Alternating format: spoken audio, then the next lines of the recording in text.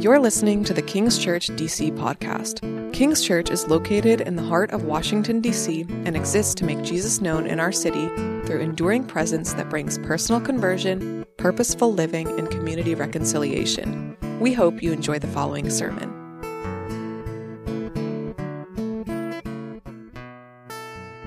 Well, about a year ago, I moved into a new place over on the hill, and some of you have been there, but within a few days, I realized I had a pretty bad bug problem. These little bugs were swarming all around my house, all around the outside, and so I went and I bought these little bug zappers, the purple type, and I thought they'd do the trick. And so I set those little suckers up outside, and for weeks, I heard nonstop electrocutions of these little bugs, like non-stop zaps, thousands of times every minute it felt like. And so as time went on, I started noticing that really wasn't doing the trick. And so I went on Google and typed in bug control and ended up calling a bug control shop, and they send their guy over. And so he sprays for a bit, and I go outside and I chat with him for a little bit, and he says, okay, I sprayed, but you know the problem is actually next door. It's coming from your neighbor. And so we both look over, and it registers to me that my neighbor's whole backyard and front yard is completely overgrown with weeds and with plants. It's like a jungle next door. And so these bugs were essentially migrating over. Now, the problem is complicated, and I know we have some new people here, but let's just say my neighbor works in the Senate, and he's hard to get a hold of. And so some time goes on, and eventually I decide I'm going to take this problem into my own hands. And so I get online, and I order some professional grade, high-grade insecticide, a product called Onslaught, which will be up on the screen. And the story is going to get pretty bad from here on out, so hang on. So anyways, as the evening approaches, I get up on the roof, and I put this stuff into this kind of pump spray can, and I aim the nozzle at my neighbor's lawn. I got the high ground, and I'm about to exterminate all the bugs. And so as I start pushing the button, somehow this spray can just explodes in my face. Pesticide all over me. Now, thank God, somehow it didn't get in my eyes, but if you've ever got insecticide on you, it burns. It burns really, really bad, like worse than pepper spray. And so for the next 8 hours, I should say, I've never had pain like that before in my life. It was agony. I remember screaming into my pillow in pain, and finally I fell asleep, and it took 2 days to go away. Now, all that being said, that's all what you would call immense folly, immense stupidity.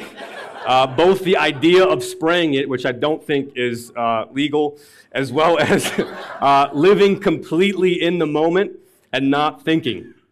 Thank God I can still see, but I was totally dumb in that moment. Now, I mention all of that this morning because we are starting a new book in the Bible this morning, a famous book called the book of Ecclesiastes. Ecclesiastes is part of the biblical wisdom literature: Psalms, Proverbs, Song of Songs, and Ecclesiastes. Psalms is really wisdom and emotions. Proverbs is wisdom and ethics. Song of Songs is wisdom and love. And Ecclesiastes is something completely different. I recently read a tweet from J.R.R. Jokin, which of course is a play on J.R.R. Tolkien, who wrote The Lord of the Rings, and he tweeted this caption with this picture, which is really up on the screen. He says, Psalms, Proverbs, Song of Songs, and Ecclesiastes. It's the 4 books of the Bible that form the wisdom literature. And as you can see, Ecclesiastes is the odd sister. She's a little weird. She's a little gloomy. She's not too excited about the party. She's dressed in black. She's filled with pessimism. The cup is half empty. But she's a realist. She's so real, she's probably a buzzkill. So this is a weird book. But what we're going to see throughout our study And what we'll see this morning in the first few opening verses of this book is really the main idea for this morning and really the main idea of this book. And that main idea is going to be up on the screen, and it's this: life has meaning in God. Life has meaning in God. Said another way, through Jesus Christ, life can make sense.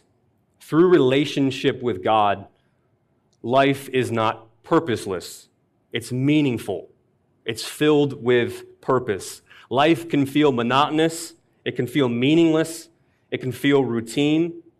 But this morning, our lives can make sense when we find ourselves in Him.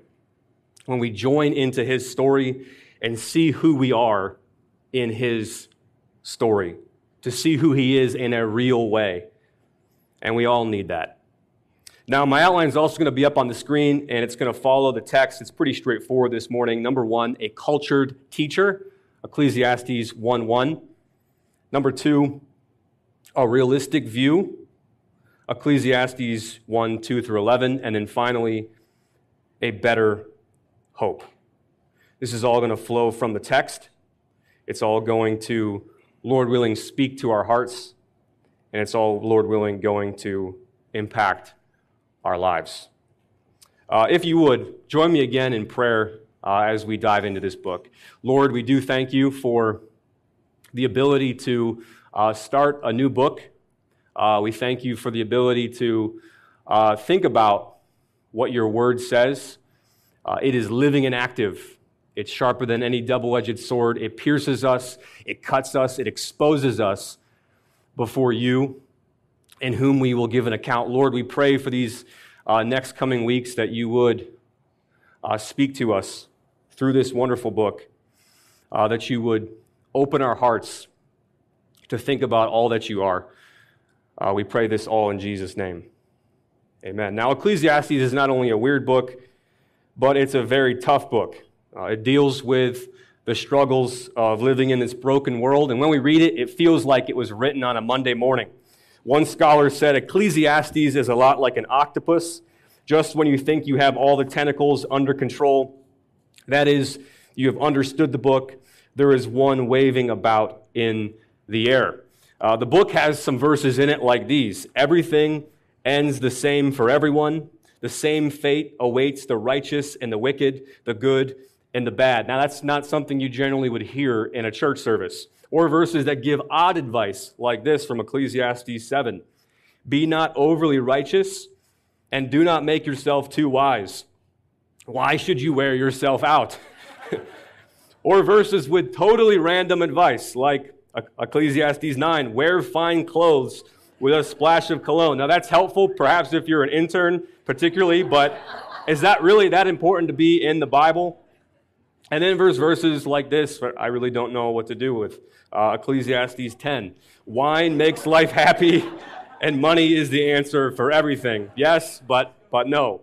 And especially because we're in D.C., this is the verse I often sign Bibles with. Just kidding. It's not politically correct, but Ecclesiastes 7. I found one upright man among 1,000, but not one upright woman among them all. No more women's ministry. So it's a weird book, but it is a challenging book. And what we're going to see, that not only is it a weird book and a challenging book, but it is a clarifying book. It's so real that people that even have never read the Bible, or perhaps you're not familiar with the Bible, you'll be able to easily key into this book, to easily identify with this book. Which means this morning, perhaps if you've been coming to church services or you've grown up in church all your life, this book has the potential to shake you. It has the potential to shake our neat and tidy view of God that fits on a bumper sticker. This book can wake us up.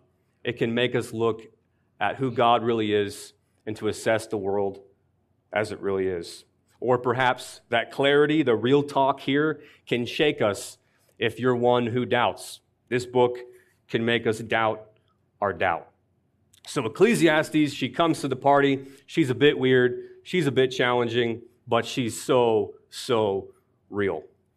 And some of us, when we get done with this book, this series, we're going to say, I've heard hundreds and hundreds of sermons in churches, but finally, somebody's telling the truth. So let's begin. Ecclesiastes 1, my first point, a cultured teacher. The book begins, and the editor says in verse 1, the words of the teacher, the son of David, king in Jerusalem. So the editor introduces Solomon, who he calls the teacher. And that's like the professor or the lecturer. Solomon is King David's son, and he has an appetite. He has an appetite for pleasure, for knowledge, for wisdom, for money, for power. He has it all, and yet we find that Solomon is still pretty empty.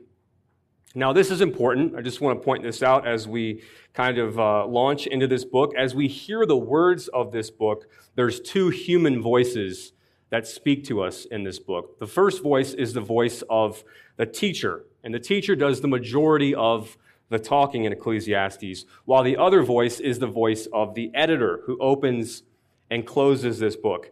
This ultimately is the editor's book. He's quoting the teacher or Solomon throughout the book. Now, the editor is likely the older version of Solomon, and the teacher is likely the younger version of Solomon. And so in the book, the editor is taking us down memory lane of what he discovered and what he experienced. Sometimes he adds comments, sometimes he agrees, sometimes he disagrees, and at the end, he gives a so what of the whole book. Think of this a little bit like a stage play. There's two people up on the stage. There's a younger Solomon who's doing the monologue with the spotlight on him. That's the teacher. But from time to time, that spotlight shifts over to an older Solomon who makes comments. He evaluates. He assesses. And that, of course, is the editor. Now, the perspective of the teacher that we'll see in the book of Ecclesiastes, the one who talks mostly throughout this entire book, is today what we would call a practical secularist. Now, a practical secularist is not an atheist. The word secular comes from a Latin word which means to be present. A practical secularist is basically somebody who says, yeah, there may be a God out there, maybe not, we don't know, but we have to find our comfort right here. We have to live in the present. We have to find our happiness here. We have to find our meaning right here in life. We have to make the best of life. The way this perspective, the practical secularist, is described in the book of Ecclesiastes is with this famous phrase, life under the sun. We've used that phrase to describe this sermon series. That phrase is going to pop up about 30 times, and it means a perspective on life without any reference to life above the sun or life beyond the sun. Life without reference to eternity, life without reference to God, life without reference to the heavens. In other words, it goes by the phrase, this life is all there is. And this is the perspective we're going to find in the book of Ecclesiastes. The teacher looks at death and he says, yes, humans and animals both die, and they go to the same place. He says, the dead know nothing. But that's not what the rest of the Bible teaches. So he's viewing life from under the sun. He's viewing it from a purely secularist mindset. Now, this is what is so beautiful about this book. So many of us believe in God. We know Jesus, but we live our lives as practical secularists. And some of us are practical secularists. But the beauty of this book is that what we'll see fleshed out, is that it's only when we look over the sun, it's only when we look beyond the sun, when we look to things not of this earth, when we look to the things outside of us, to the reality of God, His plan, His promises, His work in the world, that everything begins to change, that things start to make sense. The spotlight shifts on the teacher, on Solomon, and he begins to talk. My second point, a realistic view. He's going to give us his life philosophy. He's had unlimited access to power, to knowledge, to wisdom, to pleasure, to travel, everything. Solomon's had it all. And he begins, and it's pretty hopeless. Verse 2. Vanity of vanities, says the teacher. Vanity of vanities. All is vanity. You can just imagine the stage play with the light shining on him, and this is how the show begins. All is vanity. Another translation says futility of futilities. Futility of futilities. Everything is futile. And another translation, meaninglessness. Everything is meaningless. Now, the word vanity here is a word that is related to vapor. The word vapor or the word cloud. And from his perspective, life under the sun, things like work and pleasure and relationships, prove ultimately to be like a vapor. They prove to be like a cloud. The picture, of course, is like when you're flying and you look outside the window and you see the clouds and they look impressive, they look comfy, they look solid, but when you fly through it, there's nothing. It's full of nothing. He's essentially saying the same here about life. Things like work and pleasure and accomplishments, they look so solid and meaningful, they look so comfy, but Solomon says when you really press into it for meaning, there's not a lot there. You fall right through it. It's nothing. It's full of nothing. So he comes out of the gate strong. He's giving a brutally honest reflection of life under the sun. And some of us have felt this before, haven't we? We've felt the dark side of life, but we don't dwell on it, do we? We can't. He goes on and he brings up his first supporting argument for this statement that everything is vanity. And he says, my first supporting argument is the whole idea of work. Not just 9-to-5 work, but friend work, yard work, relationship work, career work, marriage work, wedding work, baby work, church work, school work, housework, all types of work. He says in verse 3, what does man gain by all the toil at which he toils under the sun? So he asks a question. He says, what do you ultimately gain from all of your work? What's the point of it all? And the answer implied is nothing. He's saying, see, everything is vanity. And to support my point, think about toil and work. It's vanity. And in the next few verses, he paints a very bleak picture of the vanity of work. He really says three things. Number one, nothing we do really ever changes anything. Number two, nothing we do is ever really new. And number three, nothing we do is ever really remembered. Now try to hire somebody on that. You got the job, but nothing you do here for the next 20 years is ever going to really make any ultimate changes in the world. And nothing you do is ever really going to actually be innovative. And when you retire, in the grand scheme of things, you'll just be forgotten. It's gloomy. It's very gloomy. But sadly, it's kind of true. It's life under the sun. In an ultimate sense, this is life if there is no God. And it's often what life feels like for all of us, whether we believe in God or not.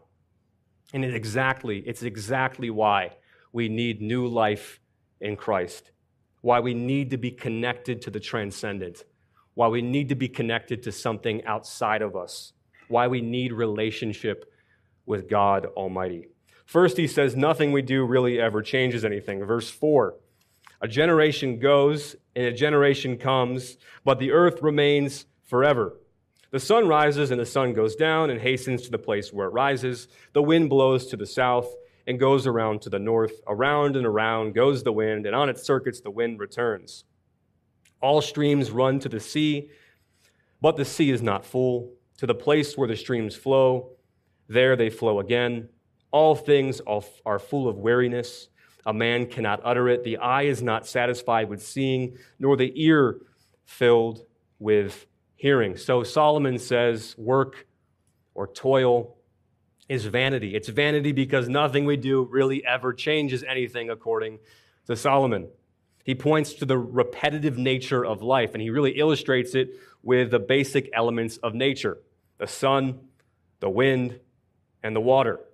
Solomon says these forces, they seem to be busy, but their motion is filled with monotony. And that monotony goes on and on and on. He's kind of saying, too, that our work is like the work of the sun, the work of the wind, the work of the water. It seems to be busy, but it's just monotonous. It doesn't actually make a significant difference in the grand scheme of things. We think we're making a difference, but the earth remains and goes on. A generation goes, verse 4. A generation comes. The idea there is we're being replaced. The silent generation is replaced by the boomers. The boomers are replaced by Gen X. Gen X is replaced by the millennials. And God forbid the millennials are replaced by Gen Z. The point is, it's all just set. It's monotonous. It's repetitive. And it wears him out even thinking about it. He essentially says life is like Groundhog Day. We wake up, we do some stuff, we brush our teeth, we go to work, we have lunch, we do some stuff, we go to bed. We do it the same the next day, and the next day, and the next day. And sometimes we go to a party on the weekends, maybe a vacation, but it's all repetition.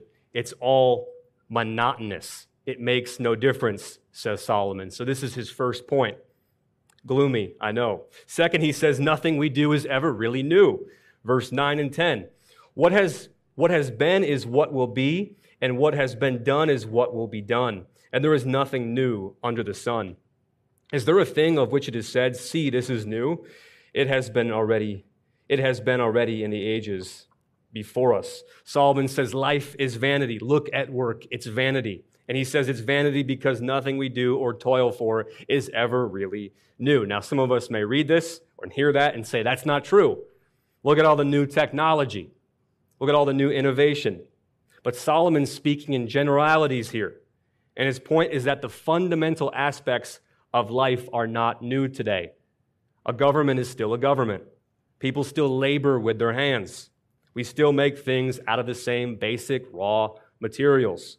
As to a business, a owner is still an owner. A manufacturer is still a manufacturer. Even landing on the moon is just a form of adventure and exploration. What Solomon's saying is that a new form of exploration won't satisfy. It's not new in a newly satisfying way. There's nothing new under the sun. This is his second point. And then third, he says, toil and work is vanity because in the end, nothing we do is ever remembered. Verse 11, no one remembers the former generations, and even those yet to come will not be remembered by those who follow them. In other words, today's celebrities are tomorrow's obituaries. Barely anyone remembers who the 51st Secretary of State was. Maybe there's an article out there somewhere. We don't remember our grandparents' grandparents. Even the giants in history are forgotten. Their existence essentially is just inferred from writings. So this is life viewed from under the sun. If this life is all there is, this is true. History testifies to that. If you peer deeply into the meaning of work and life from an under-the-sun perspective, philosophically, there's not a lot there. It's a cloud. It's vapor. And what Solomon is going to do is what most people do. He's going to turn to escapism. And we'll see that next week. He's going to turn to sports, and to entertainment, and to pleasure, and to leisure. He's going to fill his mind with things that will keep him from thinking deeply about these big life questions. But as we read the rest of the pages of Ecclesiastes and the rest of the pages of the Bible, we find that we are directed to a greater hope, a higher hope, which leads us to the third and final point this morning, a better hope. Now, Ecclesiastes may end in chapter 12, but it's not the end of the Bible. Like any book in the Bible, we can't read it as if Jesus' feet never touched the earth. And when Jesus Christ comes to the earth, he said of himself, one who is greater than Solomon is now here. He said of himself, I have the words of eternal life. And in his life, in his death, Jesus goes to crush the greatest fear of the writer of Ecclesiastes, death, through his own death and resurrection from the dead, so that salvation, knowing God, can be ours. As the Apostle Peter puts it, you were ransomed from the futile, the vanity, it's the same word. You were ransomed from the futile ways inherited from your forefathers, not with perishable things such as silver or gold, but with the precious blood of Jesus Christ. That means there's a better hope than what practical secularism can bring us this morning. And we find it by looking to the King who reigns over the sun. We find it by looking to the God who controls the wind and the waves. And this morning, we can live happily under the sun by knowing the resurrected, the ruling, and the one day returning Son of God. That certainly doesn't mean we won't have disappointments and struggles in this life. It doesn't mean we won't feel the futility and the brokenness of this world. But it does mean life will make more sense in view of the reality of Jesus Christ. It means that life is worth living because of Him. Life has joy in it because of Him. Our labors are not in vain because of Him.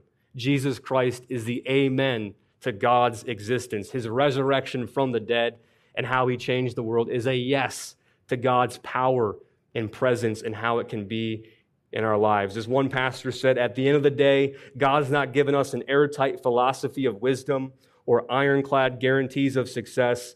He has given us an airtight person to walk with and in whom we can hide during the ups and downs of life. Jesus, who is the wisdom of God, who never changes, who is the guarantee of our inheritance, who is the same yesterday, today, and forever. On the cross, Jesus' work changed everything. He cried, "It is finished," and His work has changed the world. And in His resurrection, Jesus' work makes all things new. He reconciles us to the Father. He made a new covenant with His blood. And Philippians says, "He who began a good work in you will complete it on the day of Jesus Christ." The point is, there's a better hope. Many people want to try to gain this whole world, to have everything, but Solomon says it won't satisfy. And he says it's all vanity. And Jesus says, what does it profit a man to gain the whole world and lose his soul? What does it gain you if you get it all, but ultimately lose your soul? Believe in Jesus Christ this morning. He died for you. He died because of you. He loves you. He removes our transgressions. He blots out our iniquities. If you trust in Him, He'll make you new. Jesus talks back to Ecclesiastes with all the monotony, all the meaninglessness of Ecclesiastes, and He says, "Take heart, I have overcome this world." That means happiness and meaning and hope are found in your Creator through Jesus Christ, the only one who can satisfy our souls. And in Christ this morning, remember that our toil is not in vain. Even a cup of cold water given in the name of Jesus, it matters. The Apostle Paul says, through the resurrection, you can be steadfast, immovable, always abounding in the work of the Lord, because we know through the resurrection that our labor is not in vain in the Lord. Our labor is not in vain. Our work matters because Jesus is alive. Our work matters to Him. Our work dedicated to Him matters. He rose from the dead. And this morning, we have a great hope in Him, knowing that one day we will too. Trust Him today. Joy is in Him. Life can make sense in Him. Believe on Him. He will change your heart. He will change your life. Thank you for listening to this episode of King's Church DC podcast. If this sermon encouraged you, please like, rate, and subscribe to our podcast. For more information on our church and service times, please visit kingschurchdc.com. We hope you will join us again next week.